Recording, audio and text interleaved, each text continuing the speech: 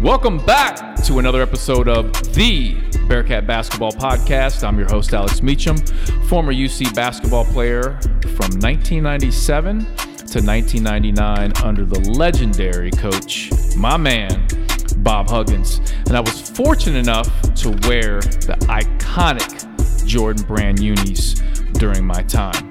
Now, you can follow me on social media. I'm on Twitter and Instagram at Alex_Meacham. Meacham spelled Meacham. I'm on Facebook and LinkedIn, Alex Meacham. I'm on Snapchat at Big Meach41, and soon to be on TikTok. That's right. Now, this is the special edition of the podcast, my interview series with a very special guest. All right, Bearcat fans, I'm excited to bring in this Bearcat legend. He played for UC from 1996 to 1998. He was my former teammate, and I'm telling you right now, he's one of my favorite teammates that I've ever had. And, man, I'm telling you, I'm so excited for this interview because we got a lot of stories.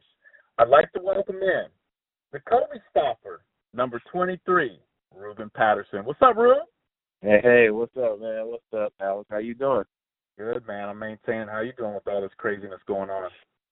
Just maintaining, just basically at home, man, and, being with my family, doing a lot of praying and, praying to God to get us through this and, what you will, and read and just watching TV.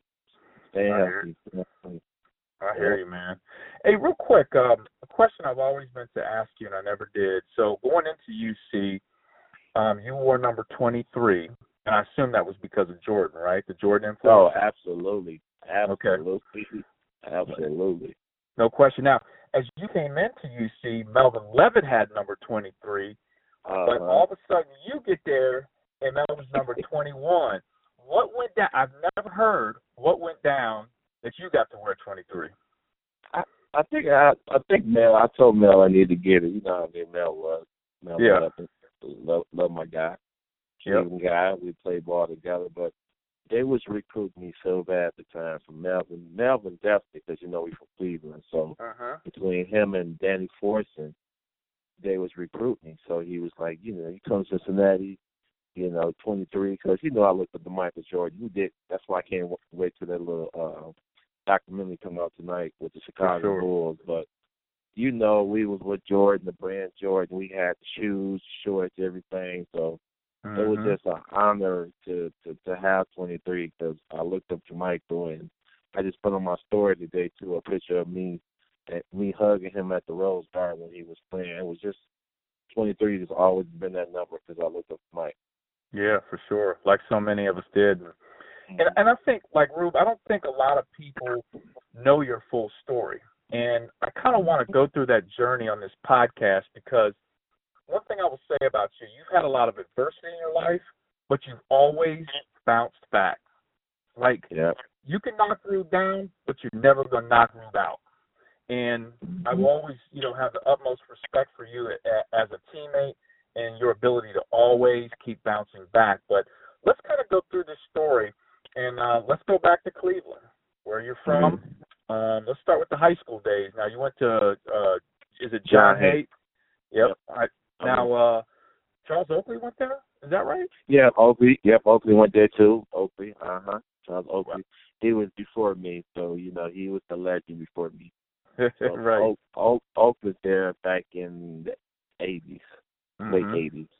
Yep. So, John Hay, me going up to Cleveland, Alex, it was rough, my lifestyle and, from the hood, from the streets, and never having my father in my life, drugs and all that stuff. I seen all that. So growing up in Cleveland was rough, but the grace of God, I was able to overcome a lot, seeing a lot, selling drugs, being on the streets and not having no heat and having the rats and the roaches.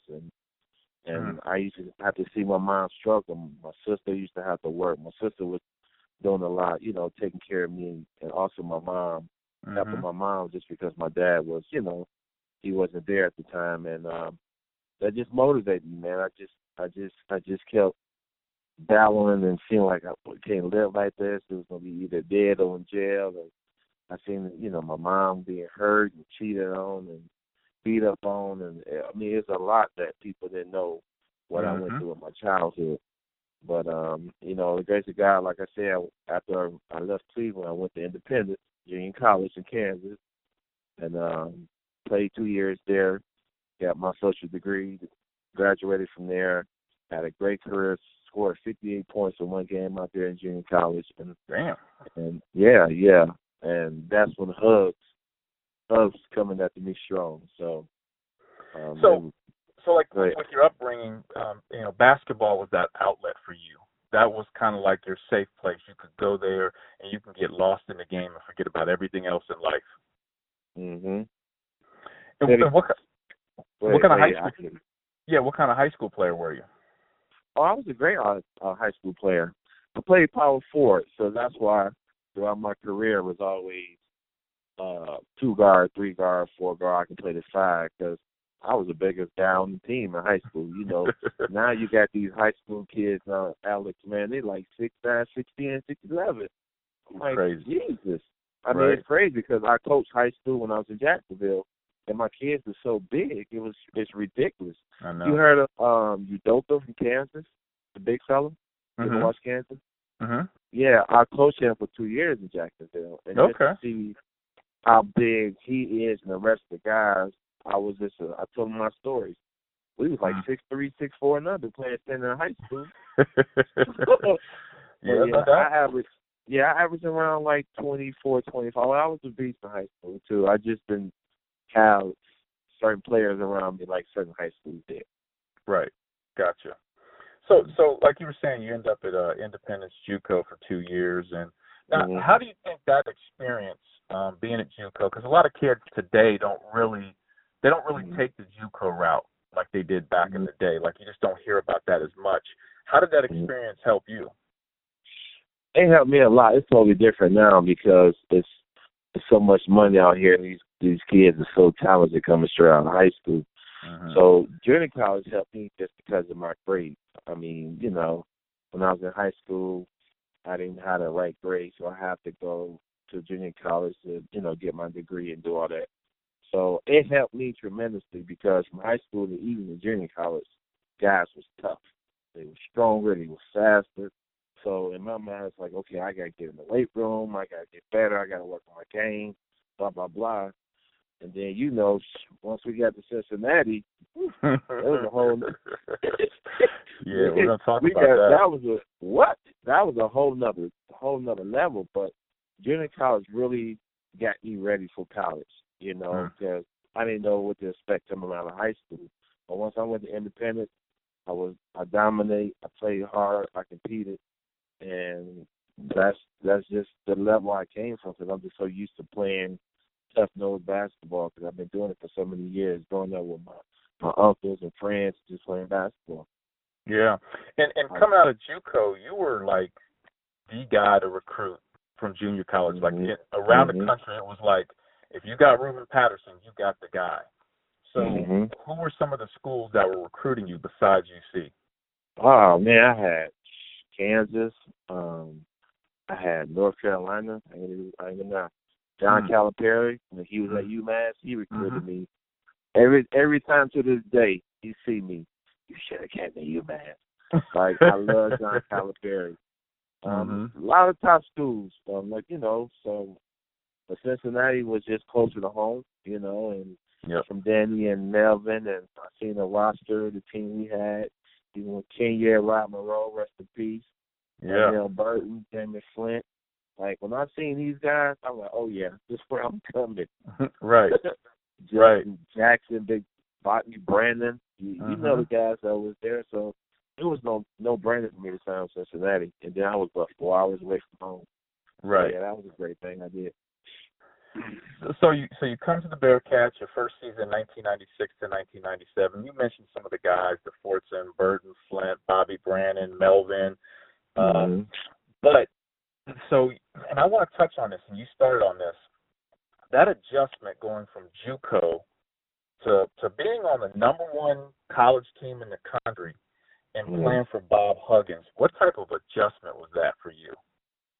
Man, that was a big adjustment for me. I was nervous. I couldn't believe it. Like all the hype and all the stuff we was getting. Dick Vitale talking about us and seeing it in the newspaper, seeing on sports, and I'm like, man, like this was like a dream come true to be the number one team in the nation and everybody know about you. Right. So I was just so happy about it, Alex, man. I couldn't even. I remember like it was yesterday when I first signed. It was just like a dream come true. It was just like a blessing. I just made the right decisions going to Cincinnati. Yeah, for sure. And you know, I actually remember the game. You guys played your first year. You played Kansas at the shoe. You remember that? Paul Pierce and LaFrance and those guys from Kansas. Yep. Yes. Chicago. Yep. Chicago. And that was the game when I watched you. I'm like, man, this dude right here, like, you were a Bearcat type of player with that energy, that toughness, like everything. So your first year, in your opinion, how was your experience, and like, how do you think your first year as a Bearcat went for you? It went okay, but it didn't go like I wanted because the competition was. I didn't know the competition was gonna be like it was. Even with the Kansas, you know, you think of Paul Pierce back in them days. He was an All-American, McDonald's All-American, all them guys. But then you had LaFrance. Who else was on that team? Who was the two big? There was LaFrance, and there was another one of the big boys they had on their team. But they was loaded. I don't know I think Jock Brown was on that team too. But I can't remember who else was on there. Yeah, but the thing is, just competing against Paul, even through the NBA, I was just so nervous because I've seen and heard all the hype and watched this dude play. I'm like, man, this dude is good. And I got to bar to bar him. But, you know, it was just that toughness from hugs and, you know, all the weights we was lifting and all the running. And you know how it is in practice, talking crazy to each other. I was just always just a hard player, man. And then going up to Cleveland from the hard streets, I was tough. I never backed down from nothing. So that's why I always had a competitive nature and that tough, playing hard, playing defense, diving on the floor, diving in the stands, giving my body up, just playing hard. That was just all me. And, you know, that's what we did in Cincinnati. Run, trap, diving on the floor, hug, shoot. I remember drills we used to do all the time. Roll the ball, dive on the floor and get it. He didn't care if you scratch your leg up and nothing. Remember that drill? You got to dive on the For sure. You got to dive. And then the drop step. I remember plugs having doing this drop step and they hit me with the pad. You got to finish. I mean, so much stuff. And it just got us tough, man. And it ain't nothing like being a Bearcat, man.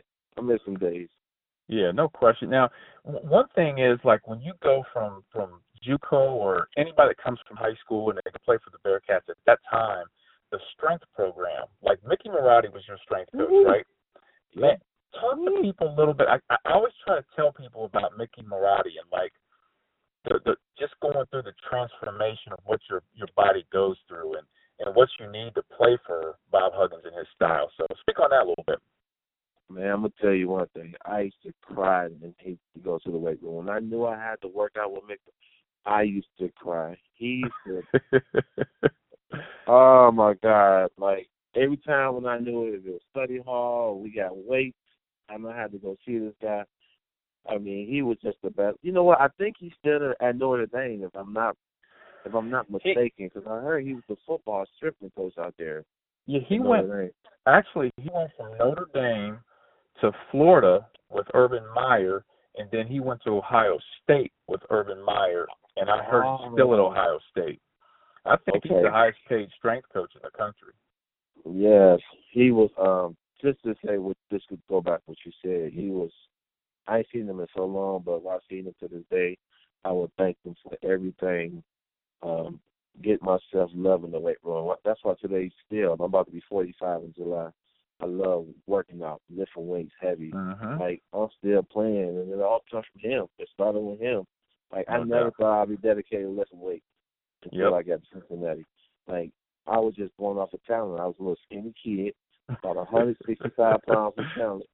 But I had to get stronger. Even when I got to the NBA, I was like, oh my God, I know we're gonna get on that story.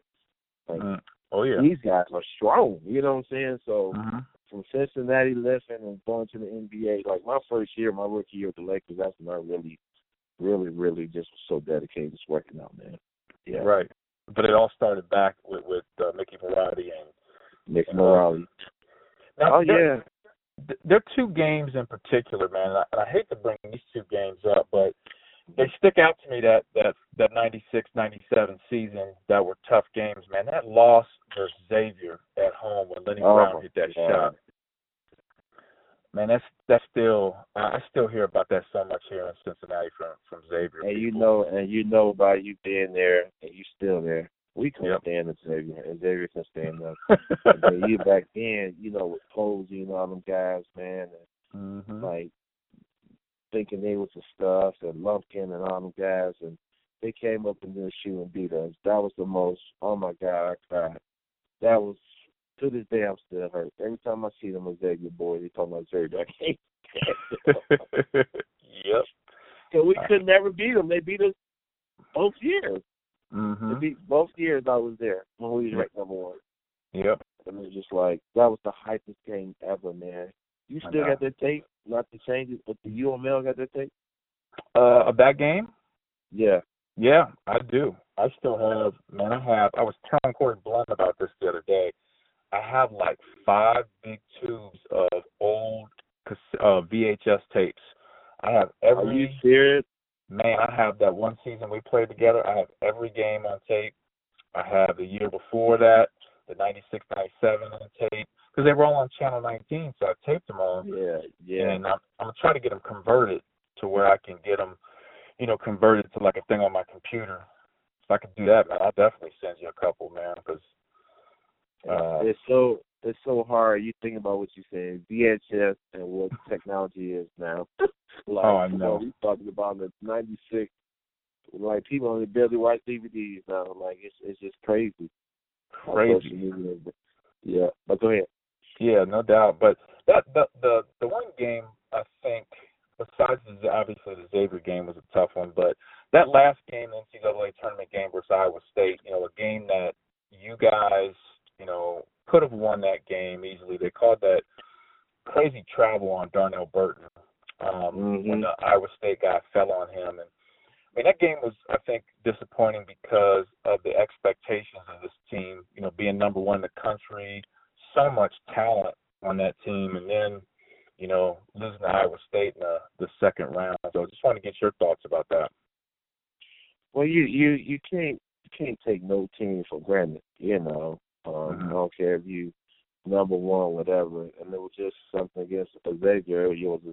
It was a tough call, but when it came to Cincinnati, Xavier always play us home. And then Iowa State game too. That was just a tough loss. Also, I can even go back my senior year that when we played West Virginia with Hugs that down. We're going to talk about that. Ball when we was winning, and that's like if I wanted, and I tipped that ball. Hey, hold that story. That ball would have went in. You know what I'm saying? Hold that but story. I'm trying to block it. So I know. That was 3 games that really just to my heart to this day still. It's still against Xavier, the Iowa State game, and then West Virginia. So we could have went to I think the final 8 or the final 4. It's one of them. And it just messed me up. Right there, I knew I was going to the NBA in 98. But go ahead. That was the story for that. Yeah. Now, after your first year with the Bearcats, you got your first year under your belt. You're going into your second year. What were some of the things that you felt you needed to work on? Because, listen, everybody knew you coming into UC, you had NBA-level talent. Like, it was just a matter of time before you were wearing an NBA jersey. So, what did you feel you needed to work on, not only to help you get better for the Bearcats, but for the next level in the NBA? Well, I knew I had to. My senior year, I knew I had to be the man just because I knew Danny was leaving. That was Danny's senior year. Yep. So you remember Kenyon, he was young. Like Kenyon went to Kenyon Martin. He just came out of nowhere. Right. So I remember her always telling me, like, okay, this is going to be your team. You got to be a leader. You got to be ready. if you're trying to get to that next level, you gotta help me and I can help you. So that was my mindset going into my senior year. And remember I got suspended. I picked something from a booster I didn't know nothing about, so that kind of cost me on my draft pick. But when I did come back after the suspension, I really was dedicated, working hard. I was still working hard when I got suspended, but I knew my job was coming in my senior year to try to lead this team to a national championship, and that's where it all came. Once Danny left, man, I just I had the mindset like, this is my team now. First, I think you hit it right on the head, because that team before was definitely Danny's team. You averaged your first year 14-6. Second season, your senior year, you were at 17-6. You were the leading scorer on the team. So this was your team. Like, your imprint over this team was definitely there. Now, having to sit out the 14 games, like, how hard was that on you? Oh my God, that was so devastating, because to this day, instead of me being the first pick in the second round, I could have probably been the top 15, top 20 in the first round.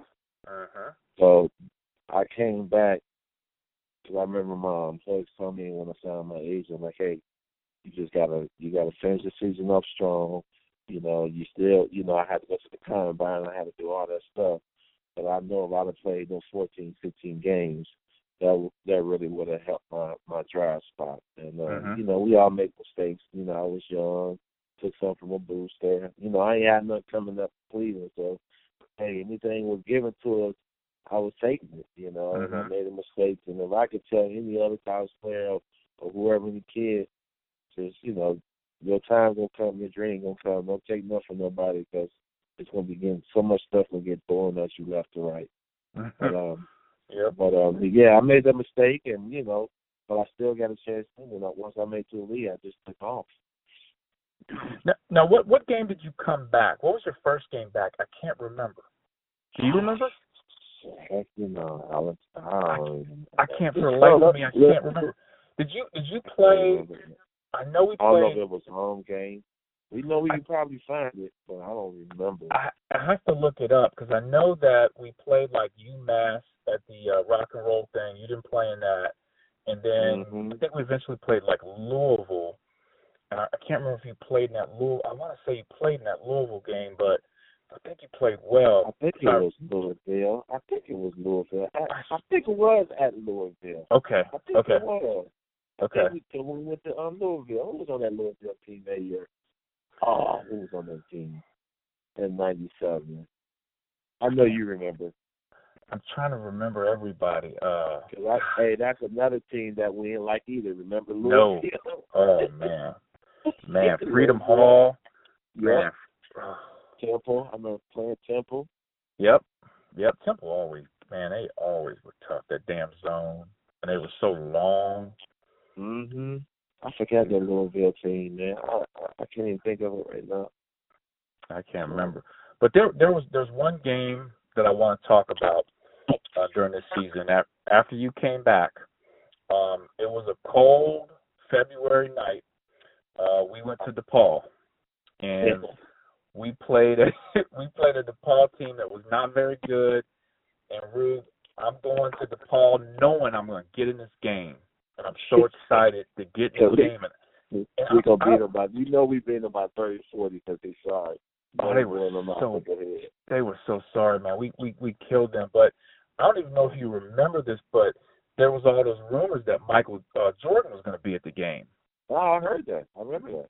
Yeah, and everyone was talking about it, so I'm hyped up. And so finally, for those that don't know the story, I'm in the game, and you're in the game, and I couldn't remember, and it came to me why you weren't in the game that late, up by that many points, because you're one of the star players. You started, but I think it was because you were just coming back, and Hugs was still trying to get you as many minutes because you had been out for 14 games. Give me the rhythm. Right. The rhythm. Right. So you and I are in together, and DePaul's walk-on Jerry Fitzgerald comes down and hits a three-pointer in my face, and you were pissed. You were like, oh, hell no. Don't let him do you like that. So you get the ball, go flying up the court. I'm in the corner. You pass it to me, set a great screen. I come off of it, wide open, and I pass it. And, man, I saw you throw your hands down, and we, like, somehow, like, threw the ball out of bounds or something like that. And Hutch calls timeout, and we're getting ready to get ripped. And as we're going back to that huddle, man, you cussed me out. You was like, if you pass that mother, I'm going to beat you. But you know what? Yeah. But you know what? You look at it now, when you watch the NBA or any game, when a team up 30, 40, and, you know, your bench come in, you're expecting your guys to go in there to score, to compete. I don't care if it's 2 or 3 minutes. So that's the mindset I have with you. Okay, we have 30. You come in the game. You know you're nervous. Shoot the ball. I remember like it was yesterday. You won the pass, and I got you open. Yes, you did. Pass the ball. I was so mad. I'm about to shoot his excuse my language. I remember that, Ali, because that was your job to get you a shot because you just coming off the bench. We already up 30. You shoot the ball. That's what everybody wants you to do. You're right. It was so nervous. Man, I was nervous. It was my first year and first like real game being in. And the funny thing is, Rube, my buddies and I watched the tape of it, and you can see me going back to the timeout. Like, oh, that's so funny. Like, and the thing is, the next possession, you were wide open in the post. And I said, I'm not passing him the ball. You looked me off. I flipped you off, and I shot that bad boy, knocked it in. And I'm telling you, from that point on, every time I got in the game, man, I just fired it up. Like, I knew you were, like, so right, but it didn't really hit home until you did that. Like, Hugs used to yell at me at practice. You remember that. And everybody. But when you did that, it hit home. And then from that point on, I was knowing when I'm getting in the game, it's going up. I'm firing that bad boy up. You know so thank you for cussing me out. Yeah, I apologize. You know what I'm hoping one day though we can do that 97 team, even the 96. I would love, even though Ryder's here no more, he being spirit, just to be able to get all them guys, get that team back together. Like I see Corey and all them, T-Rat and all them guys. Like we can come together and just, you know, everybody just see each other, man. We all old, we older now, and families and doing well and still here on this earth right now. I would just love for all of us to just get together and see each other, man. That would be great. But go ahead.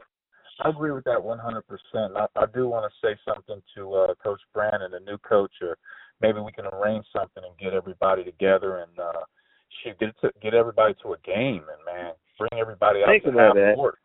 Huh? How's that, Coach? I mean, I've been watching the game this year. I see what he's doing, but how's the guy? I mean, I love him.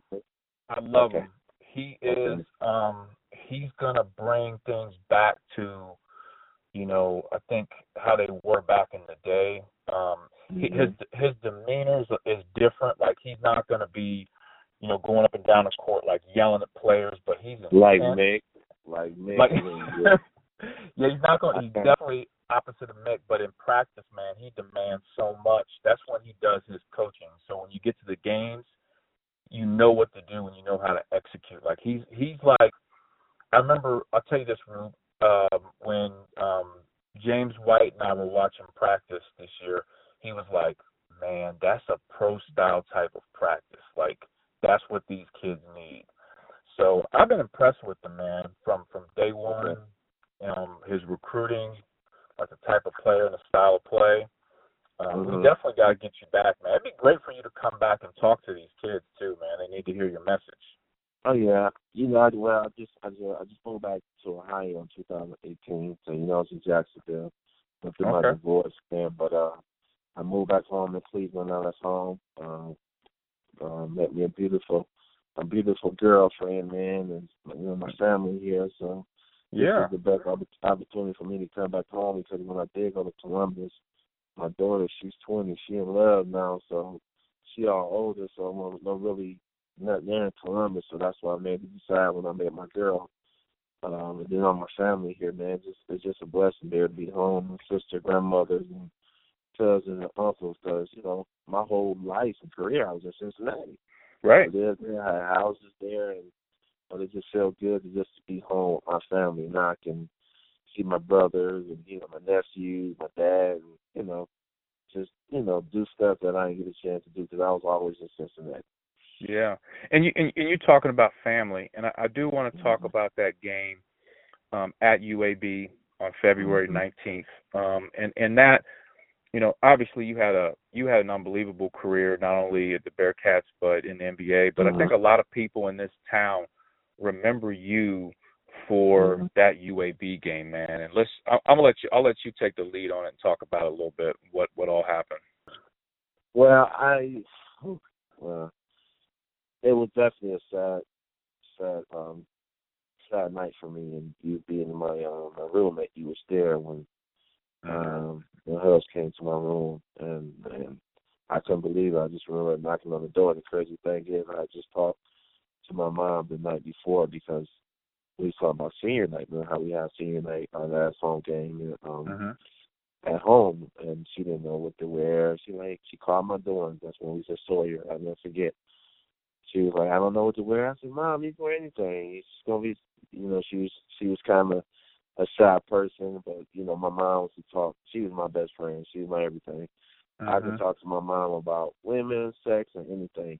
And you would think us men, that's what a daddy's supposed to, but my father was never in my life at the time, so it was just my mom. So she was like, I don't know what to wear. I said, wear anything. So I'm excited because I know, we got to go to UAB, we got to play them, but I'm going to see my mom our senior night. So I just remember that night we was in our room and Hubs knocked on our door, and me and you looked at each other. We looked at, what time is it? That's when I seen Hubs, I seen him, I seen Larry, I seen all the coaches. I'm like, what the fuck? So he said, remember, I was like, we looked at each other like, what's going on? He was like, come to my room. I got to tell you something. And that's when he, told me my mom died, man, and it just broke my heart. And I just remember there was a shoot around the next day or whatever. That night, he said, you go back home with your family, go back to Cleveland. I said, no. I said, my mom wants me to play this game. I said, I'm not going back. I'm going to play this game, not just for y'all. I'm playing for her because she wanted me to play. And she knew about the UAB. So I was like, we're going to UAB, we're playing, and then I'll see you when we come back to Cincinnati because she was coming down there for senior night. So I remember being in the locker room. Remember I signed the shoes, and every time it seemed like and it was her, Alex. It was her. Everything I shot or everything I did, it was going in, and she was just so proud of me, man. And I would never. Oh my God, I remember that day like it was yesterday, and I know it was her. She was proud of not just me. She's proud of y'all, my teammates. Just thinking about my side, my coaches. I mean, man, it was. I want to get emotional now because I can cry, really, but that was just a hell of a game. That was just a hell of a game with me that night. And that was a special time. That was special, very special. Yeah, and some of the details that I remember, and I'm not sure if you remember this, but when we were in the room that night, you were talking. I remember asking you this. I'm like, Rube, what's it like knowing that you're going to be in the NBA next year? What's it like? And I remember this. You were like, man, I just can't wait to take care of my family. My mom's going to be good. Remember, you were saying these things, and then for that to happen, I'll never forget. There's an image, and you can find it on Google, YouTube. There's an image of you at shoot around, and Coach Huggins is kneeling on the floor, and he's talking to you, and trying to decide if you're going to stay and play. And that was the shoot around. That's when he was. I remember that. That's when he was telling me, you need to go home or you're going to play or whatever. And I was sad. I was like, no, she wants me to play this game. Absolutely. I know exactly what you're talking about. Yep. And that's like an image, man, that honestly I won't ever forget. And for you to stay and play that game was so powerful. And the crazy thing, I don't know if you remember this, but our first possession of the game, Kenyon, he scored on a jump hook. And then the second possession, you caught it and fired up a three. Boom, on net, and you pointed up to the sky. And I remember Sean Myrick was sitting next to me, and I'm like, man, I got goosebumps. And he was hey, remember that time when I took that? I was on the fast break. I did that dunk. I had so many dunks. I was just so hyped. It seemed like everything I was shooting was going in. She was making sure. My mom was making sure everything going in that night. Man, that was a special day. I was talking trash to the crowd. They was booing me. Then they started liking everything I was doing. And I was just talking crazy. I was hyped. Yep. Yep. I remember that. Yeah, and that's definitely a game I'll never forget. Because I didn't expect, because we never won at UAB. It was like we always lost. You know, and it was a tough game because we were in second place on our division, and UAB was in second place in their division. So this was like a big game, and I didn't expect going to the game that I was going to get in. But based on your performance, you put it away. I got in that game at the end. Like, I was not even ready. I wasn't ready, but you put it away, man. Definitely a special performance that I think is still talked about a lot till this day. People talk about that game. You know, if you can, or anybody can, like, put that together for me, like, give me some highlights, like, make, like, a little highlight of that game for me. You think somebody could do that for me? I think they can, for sure. But, you know, the whole game's on YouTube now. The entire game's on there. Yes. And from beginning to end, I haven't watched it, but I know the entire game. Somebody was telling me the entire game's on there. Like, even the broadcast before, they're, like, talking about you and how your mother passed. Like, the whole game's on YouTube. So I'll text you the link to it. Yeah, text me the link. Yeah, when we hang up, if you can do that, because I want to see how I can, you know, I would love to put that on my Facebook and my Instagram. So like, you know, so people can just see that, like, this is what I did when my mother died, man. And it was a blessing. And you were pointing to her, like, after every, like, basket, man, and we were on the bench just get, like, goosebumps, like, man, this is crazy. Now going into that game you talked about earlier, man, and this is probably, of all my years playing basketball, this still to this day is probably the toughest loss that I ever experienced, and that was the West Virginia game. Man, we were down 1 point with 10 seconds left, and I remember Michael Horton passed it to Juwan Baker, and he hit that three, put us up 2, and they come down. I think that was Jarrett West was the guard. And it was Jerry West and Michael Horton and Sean. I don't know. I think Sean was in the game too. Then nobody picked him up, so he got the basketball and dribbled straight down the court. I'm like, who's guarding him? So not to cut you off, by the time my dad told me he was ready, he was always in the motion of shooting. By the time I had to leave my man and try to rotate to just try to block the shot or distract the dude. At the tip of my fingers, Alex, I will never forget this. The tip of my fingers hit that doggone ball. And I don't know if that made the ball go higher in the air and able to hit the glass, but I was trying to block it. I was trying to block it because I knew he was up a point. But I was so mad at Michael Horton Sean for letting this guy get the ball and go coast to coast. And you know our defense, we picking up full court. We no doubt. Why the hell y'all let this dude get this ball? And I talk about Sean to this day about that still. And I don't even know what my board that, but to this day, that was so tough, man. Oh my God, that was so tough on me. But go ahead. Oh, you remember that. Oh. It was a tough game, and you know, one thing I'll never forget, we can kinda laugh about this now, but I don't know if you remember. So after that game, we were going into the locker room. Remember, that was in Idaho, right? Idaho. I don't know if you remember their locker room. We were in the home team locker room, so we were considered the home team. We wore white that night. We were the home team. In their locker room for Idaho, the carpet was all blue, and they had a big logo in the middle of their locker room. And there was some, like, superstition that you were not supposed to step on the logo. And they literally had a dude in there who was, like, watching the logo, and he was like, yeah, you guys just, you know, don't step on the logo. After the game's over, we're coming in the locker room, and I remember you like, man, I tipped it, man. I tipped that shot. Like, you kept saying it, and you walked over the logo, and the dude was like, hey, man, don't walk on the logo. And, like, everybody started yelling at that dude, like, man, shut up. We just lost the game, man. Yeah, we were so mad. Yeah, we were like, hell with that logo. We just lost it, man. Man, we got in the locker room crying and sad, man. That hurt. I remember that. That hurted so much, man.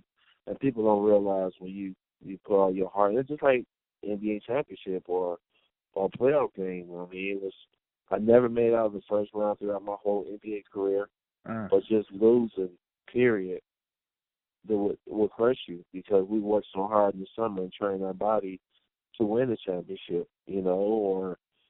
or other things, So that hurt. It hurt. Yeah. And let's jump into your pro career. You got drafted by the Lakers in 1998. I believe that was the lockout year, so you played in Greece, right? And then I went over to Greece. Yep, and then eventually went to the Lakers. And so tell us about that Lakers experience, man. Well, let me tell you about the Greece experience and what made me come back to the States because I went over there, and I remember in the game down there in Greece, I mean, they loved me, man. They thought I was Michael Jordan over there. They thought I was a guy over there in Greece. I'm serious, Alex. So I remember one time going to baseline, went for a dunk, and when I got undercut and I fell down and my elbow hit the ground so hard, it busted open. And so over there, the doctors and medicine is totally different than the United States over there in Greece. So they try to give me some antibiotics, telling me to, stay home, ice and treat. You'll get better. But it's to the point that my elbow got so affected because they didn't know what they was doing. I had to come back. See, people don't know this. I had to come back to the States, and I got surgery from our doctor at the UC. He's still there. What's his name? Colosimo. Yeah, Colosimo. He'll tell you the story. I had to come get my elbow surgery, but he saved me because if I had stayed over there longer, my career would have been done. Because, man, I was already got drafted, but it was a lockout, so I went to go get a little extra money. So this was with my first wife. So we came back, and they kept like $200,000 of my money. I'll never forget. They kept all our clothes, everything. They never shipped it back. And that was the last of Greece. But Greece was so good. It was so nice over there, but it was dirty. People didn't believe in the Olorindo, but the people was nice. That was my experience. I just have to tell you that. Yeah. So I get to the Lakers. Okay. That's a dream come true. I'm out in L.A., out there with Corey. Corey was out there with me at the time. Well, Corey was already out there. He was on the team. Shaq took me under his wing. That was my guy. Since day one, my rookie year, me and Ty Lue, Shaq took us under there. We had to bring donuts, all types of coffee. We don't do it. We gonna get in trouble because him and Elton Campbell, these guys who got them big, they want to grab us and squeeze us and sit on them. I'm like, man, y'all too big for that. So, but I just remember, I'm gonna tell you the story in practice. Kobe Bryant, rest in peace, my boy. We competing in practice, right? So I get there in 98. He already there. He got drafted in 96. So I'm guarding Kobe Bryant. He gave me an elbow shot real hard to my chest. Now, you got all the owners, Jerry West,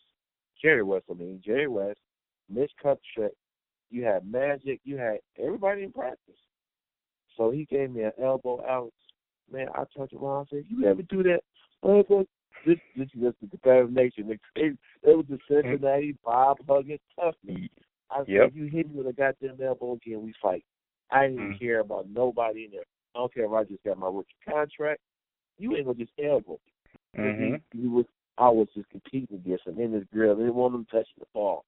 And right then, we just always used to compete every day in practice. And just watching Kobe Bryant from that day was unbelievable. Once I got to Seattle, that's when I was just always, competing and wanted to play the Lakers and compete against him. But my first year with Lakers was a great experience, but I'm playing behind Eddie Jones, Rick Fox. I was like you in L.A. You know how I just wait to get in the game? Right, wait for somebody, blow somebody out so I get in the game. And Glenn Rice, he was on that team. So I was playing behind a lot of twos and threes, and I didn't get that much time, but I learned the game. I competed, was focused in practice, and that's how I got better. And once I got to Seattle, that's when my career took off. Yeah, you took off, and I remember Gary Payton when you were with Seattle. Gary Payton was like how did the Lakers not play this dude? Like, I remember him saying that. You remember that? Like, he's like, how are they not playing this dude? He brings that energy. He brings that toughness.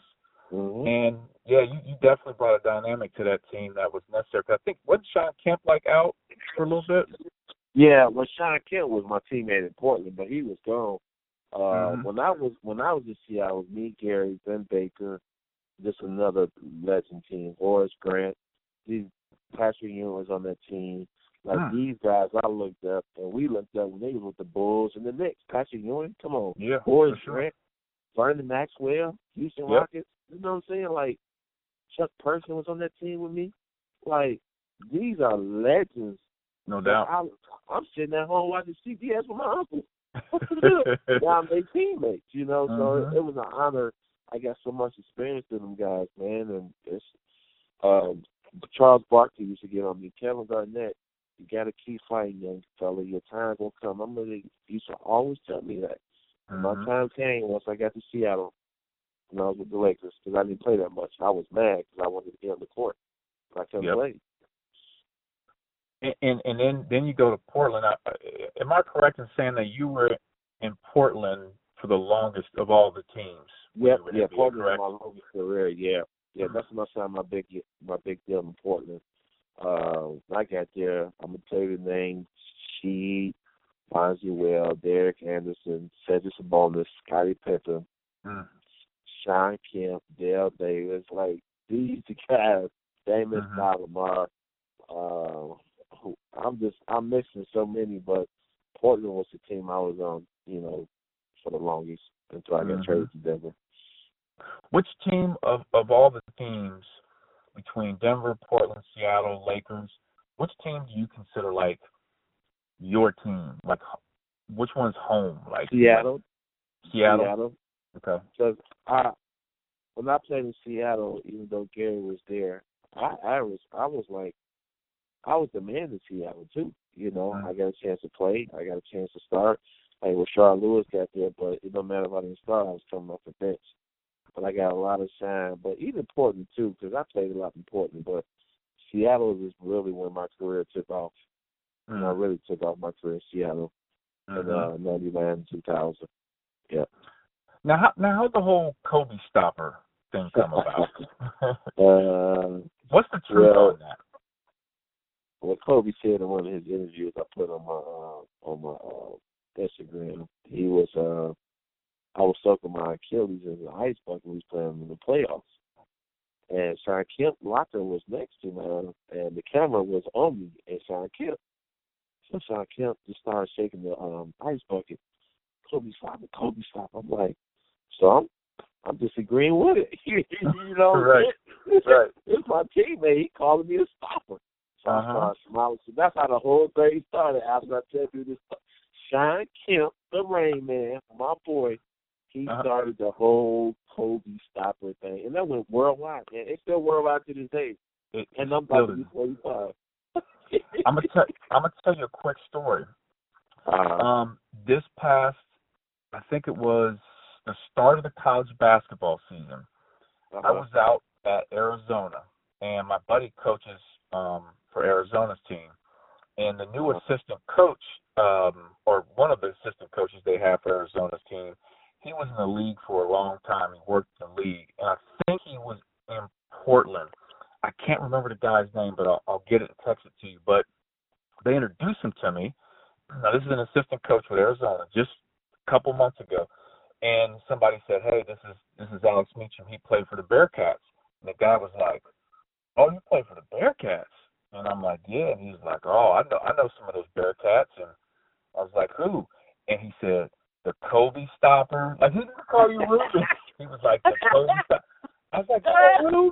He's like, oh, I love Ruben.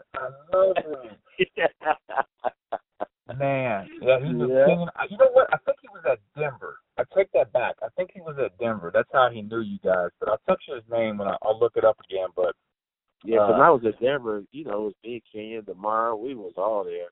Yep. And so when I was there, actually that was 2007, 2006, something like that. Wow. Yeah, that's where everybody knows it. That's worldwide, man. It is. That's crazy.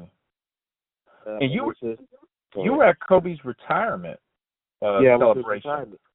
Yep. So I remember seeing that picture of you floating all around the media with it was you and him, I believe. That's the last time we saw him in court. Went down to him, and it was crazy. And I don't know if you didn't, look at my pages, but just sitting there talking to him, his wife, gave him all hugs, his daughter, seeing all the legends there. I mean, it was unbelievable, like turnout. Like everybody came. Like it was crazy. All his old teammates. It was unbelievable. And just to be able to hug him, and he said he whispered in my ear, said you was a tough motherfucker. That was his words. Yeah, tough motherfucker. I mean, we hugged for like 5 minutes, man. Just reminiscing, just talking. When I first got there, just the battles we had on the court then, and I'm gonna tell you the story. When I found out he died, not to try to change it, but me and my girl, we out to lunch. So I come back home. She got me home. I had to go do something. She had to go do something. So she called me. She said, "Baby, Kobe's dead." I said, "Huh?" I said, "Baby, quit playing." So she said, "No, this is turn the TV on, the media, everybody talking about it." So I sat in my living room, Alex. I never forget. And I turned my TV on, but I turned to Sports Center, but I ain't seen nothing yet. So I turned to NBA TV. I still ain't seen nothing. Man, I promise you, my phone. I started getting about 1 million calls. Like, my phone was ringing back to back to back to back to back to back. I was getting texts from Facebook, Instagram, like, "Did you hear Kobe's dead? Kobe's dead." And I cried. I cried so much, man. I thought I was going to do something to myself. I couldn't stop crying. I couldn't believe it. It was like it was a dream. Like, I was just with him 3 years ago, 4 years ago, was it 2017, whatever. I was just with him. I was just there with his little daughter. I hugged him. She waved at me. You feel what I'm saying? And he died, and he's dead in the helicopter accident. It crushed me. It crushed my soul. Yeah. Like, if something happened to you or somebody, it's gonna crush me because I battle, I compete, and I have friendship with these people for so many years. That's why we can't take life for granted. That's why you gotta honor God, thank God every day you get up. Because tomorrow ain't promised for none of us. And look what we're going through now, it's COVID-19. So it was not to try to get on a different subject, but yeah, man, that hurt. But back on Kobe, the dude was tough, man. Alex, I never seen the dude, he ain't going to no clubs, he going to the gym. So he going to the gym. While we in the clubs, kicking and drinking and partying, Kobe in the gym. Yep. And it just crushed me. So yeah, I still struggle with it to be honest with you. Like I still struggle seeing images of him because the crazy thing is like all the pictures you see now of him smiling, him with his daughter, and it's just like, oh my God, like, and I don't know if you were the same way, but I mean for that whole first week I wouldn't believe it. I refused to believe it. I'm like, he's not dead. He's gonna be something. That's how you was too, weren't you? You was the same way, weren't you? Same. It took me forever, man. It's just like, man, this dude's gone. Like, and he and I were the same. We came up. I mean, we played you played AU when I was playing AU, and we were playing in some of the same tournaments. Kobe was there. Just crazy to believe, man. I don't know, but his impact on it's crazy when somebody passes away. It's funny how you find out all these stories about people and what they've done for other people and the impact that they were having. And just like so many players, like Michael Jordan had such an impact on, our generation and all that. And then Kobe was that next dude, man. Like, yeah. I mean, think about like Kyrie couldn't even like leave the house. He was so hurt because that was his idol and like he mentored him. And that's just that's unbelievable. And then the other thing too is like I didn't even put it together until people started talking about it after his death, and that is his connection to so many Bearcats. You, Tony Bobbitt, Corey Blunt. You know what I'm saying? Like so many. I mean, he knew Hugs. So it's just like you had a connection. Crazy. craziness. And like you said, like when we grew up, we idol Michael. Like, you know, I like the Magic, I like the Bird, 'cause I just like the basketball period. But Michael Jordan, like even the Isaiah team, watching Isaiah do Mars and that, but it's always Michael. Come fly with me. I want to be like Mike. I wanted to stick my tongue out. I wanted to walk like him. That was just me as a kid, though. You feel what I'm saying? So yeah. I guarantee Kobe has fans like that too. These little Iverson have fans like that. I have fans. Little kids look up to me, wanting to be hard and play hard like me. Like we all for sure had that. So, but he was the next Michael Jordan. He was the only one. Everybody trying to compare, and I get this all the time. You know, I hear Alex, LeBron, and Kobe, and blah blah blah. I say you can't. It's a totally different generation. You can't compare basketball to now. Back when I played and back in the 80s and 90s, there's no comparison. Yeah, LeBron would have still been a hell of a player, but why we always have this conversation? And I hate it. LeBron better than Kobe, or Kobe better than like who? Man, it was all different players. So guess what? The young Carmelo was good. The young D-Wade was good. The young Iverson was good. Like, I've seen all these guys develop and be the players they are now. You know? So you can't really compare. Everybody had their own game. Everybody was great. Everybody was superstars. You know what I'm saying? So that's it. No question. And you mentioned Mike, and I wanna get to this with Michael Jordan. And you played against him. Now, when you came into the league, he was retired, and then when he came back with the Wizards, that's when you played him when you were with the Trailblazers, correct? Correct. Absolutely. And what was that like? I know it was older Mike, but it's still Mike, man. Man, when I tell you, I would never forget this. Cause I don't know, did you see that picture of me and him in the Tech magazine? I did. You were hugging him. You were like, from the behind. I just put it on my story again. Somebody sent it to me last night. But I would never forget that arena. First of all, because it was Michael Jordan. It wasn't a seat. It was sold out. It wasn't a seat available. You hear me? Just to hear the roar, the crowd when this guy came out, and me down there warming up, and I'm like a groupie. It's Michael Jordan. you know what I'm saying? Yep. I can't even focus laying up and get myself warmed up because I'm too busy watching him. This is the honest God truth. So I just remember when I checked in, I just grabbed him from behind. That's when picture started smiling. So I'm Gardner, right? So he hit me with the 1, 2 fadeaway. Wow. Yep. I said, oh, shit. It's like that. I said to myself, he looked at me and winked, right, and ran down the other end. So he came down again. Because that game, you look it up, he had a big game against us. So I'm Gardner. He hit me with no. Oh, wow. I said, this old motherfucker, he's still killing. He's killing me. But, like, just to be out there with him, Alex, was like a dream come true. Like, I idol this man my whole career. That's why I can't wait to watch that documentary tonight.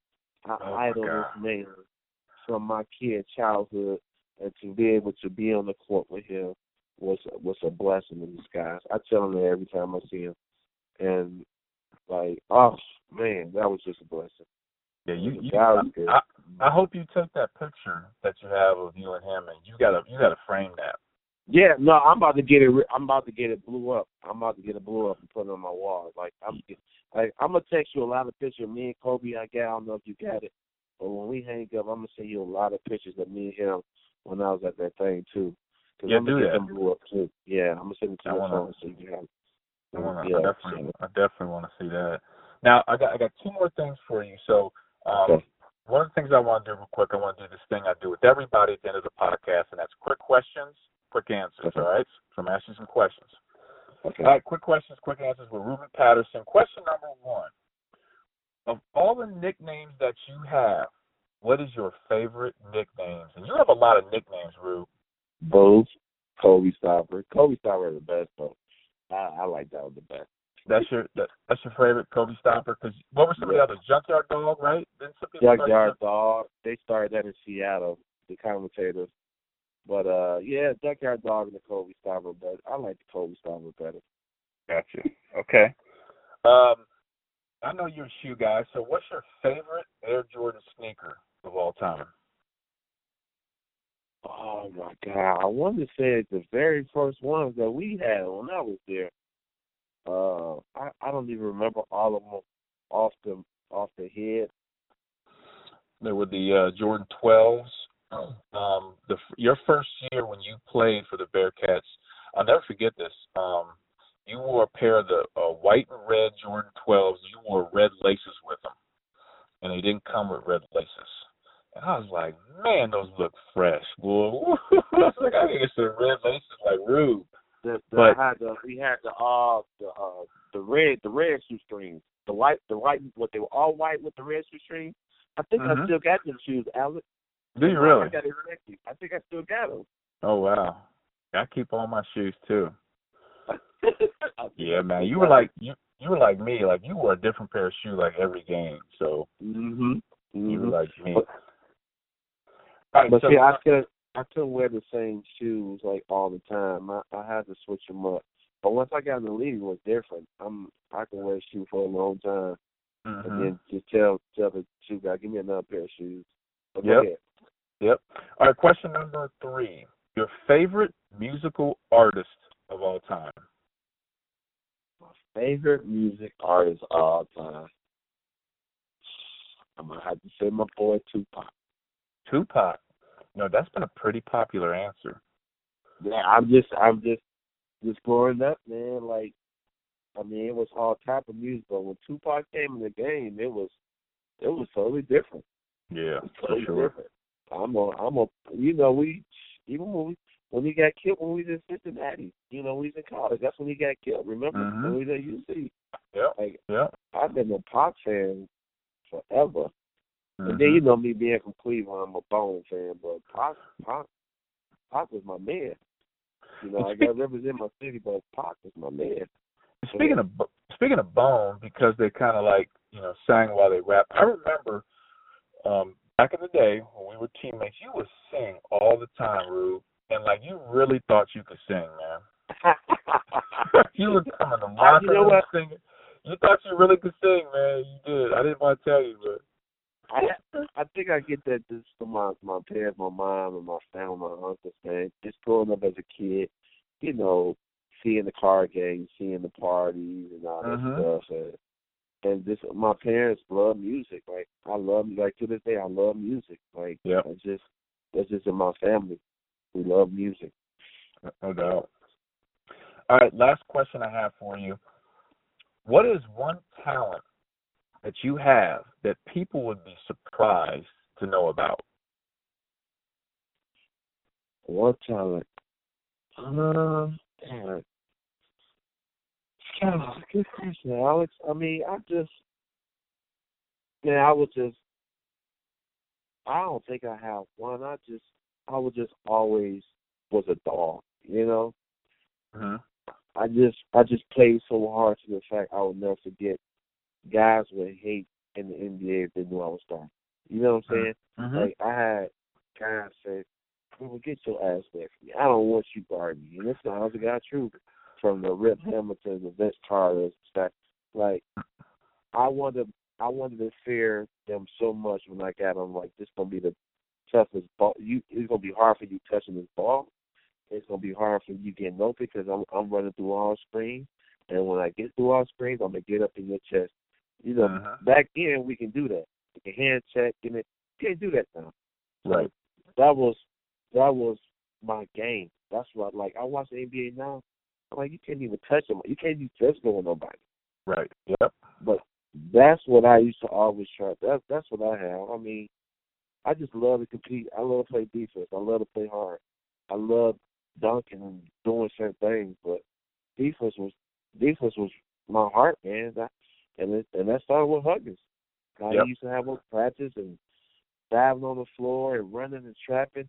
That's where I got it from. That's where Kenya got it from. No doubt. I think Kenya was when he was in the NBA. Blocking shots, playing defense. DeMar, all of us. So that was just it. We all had different talent. But my talent, hey, I just want to lock you up. I didn't really care about scoring 25, 30 points or 40 points a night. And that's That's the thing, Rube. Like, a lot of people thought you were going to be like that. Like, when you walk into a gym and people see you, they're like, oh, this dude's about to drop 50 on us. And you could, but that wasn't your primary focus. Like, I remember this. One thing I remember about you in practice was we would do closeouts. And, man, you did not want Rube closing out on you. You were not getting by with by him. You were not getting a shot off on him. Like, it was a wrap. And you took a lot of pride in that. And the one thing I learned from you is, I'll never forget this, when you would guard people on the ball, your ability to keep your eye on not only the person you're guarding, but then also see the screen that's coming and either go over top or go under, depending on who you were guarding and their capabilities. Like, I just remember how you would always, like, turn your head, you would always watch. You were so good at that. That's just, I mean, I was a scorer. Like, I scored junior college, but high school, junior college, I was a scorer. And I got to Cincinnati, you just talked about today. I was 14 points my first season, 17 after Denny left. And then, once I got to the NBA, I was like, okay, I'm playing behind Kobe, Eddie Jones, Rick Fox. I just got to do something else because I got to show my coach I need to be on the floor. So it was like the little things, man, defense, like you said, closing out. Don't let them touching the ball. Know when to rotate. Just doing the little things, and that got a lot of coaches and general managers' attention. But once I got to Seattle, it was just always transition, run. Gary Payton, just run, go live, dump, slash, get to the basket, locking people up. So I took pride in defense, man. I've been my pride and joy all my life is defense. Yeah, no doubt. Now, last thing, I want you to kind of speak on Coach Huggins and what Coach Huggins meant to you. Oh my God, he was like a father figure to me, man. He was everything to me. I won't say this one story, but this about Hugs. I don't know if you remember this. About I think I ain't going to class and he had me run the goddamn stadium stairs for 5 hours, 6 hours. He said, this ass out there, excuse my language, with a sick car. After I run all the goddamn stairs, football practice came on the field and left. I kept running, and then guess what? He started running with me. But he was just the guy that motivated me, that helped me. He knew where I came from. He knew my background, and he wanted me to be the best. He seen the talent. And to this day, I love that guy. Front, back, side, everywhere, man, because he inspired me. He helped me with a lot. He taught me a lot, and he said, "You want to be?" He said, "You want to be rich one day." I'll never forget this. Just listen and do what the hell. You know how it is. Just do what the else I want you to do. Yep. You're gonna be okay. Yep. And people thought he was the meanest guy ever. That's just the competitive Hug. But he's a lovable guy off the court. He mean as hell on that court in practice. Yep. You get him alone and get him by himself, he's the greatest guy ever. And I thank God that I had the opportunity to play 2 years with him, and he inspired and helped me a lot because he did. Well said. I agree with you 100%. And, we got to get you, first of all, two things. One, we got to get you back to a game at UC. And we got to make sure that happens. If you need tickets, I want to come down. Yeah, I didn't miss the one in the home game at all this year. Like when I moved to Columbus, I was there because at the time I knew everybody. I talked to King, I talked to a lot of people at the time. I know they were trying to get Nick Van Exel to be the head coach after they found out Nick was gone. I know you heard about that too. Yep. So I never went to the game. I said I want to see what this guy is about first. But as I watched the Bearcats, I said, whoa. So these boys playing hard.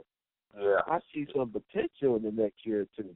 You know what I'm saying? Yeah. So I'm always watching my Bearcat, Oh, yeah. So I would love to come down next year, man. The fans love me. Just go to a game.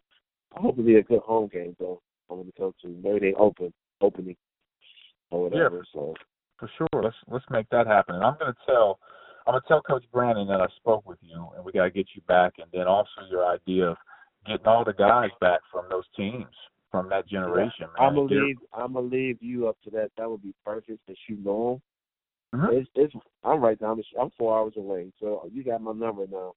So I think Danny's still there. I don't know. Is Bobby still there, Brandon? I believe so. I haven't talked to him yet, but okay. Well, the only person gonna be hard to get down here is Kenyon. We all know that. Yep. But Bobby Fletch, I don't know where Darnell at. I talked to him. Now, he's in Lexington. You talked to Darnell? Yeah, he's in Lexington. Okay, he in Lexington. So we know Flint's still there. What about Big Jackson? Is Jackson still in Cincinnati? Jackson? I heard he was in Texas last I heard, but I think Fletcher still talks to him. So I talked to Fletch. So Fletcher's in town. Yeah, if you talk to Fletch and Bobby, man, tell them we all, man, that'd be great. We all just get together. Yep. Do dinner, just hang out, man, go to a game, man. That'd be that'd be awesome. That'd be awesome. I'm gonna get on that. We miss a Rob, but he gonna be there in spirit. Johnny Carson, man. Yeah, Johnny Carson. We can't forget about our boy Johnny. Oh my God, rest in peace. We forgot about Johnny. What about Darnell Hort and DeJuan Baker? Like, you heard of him?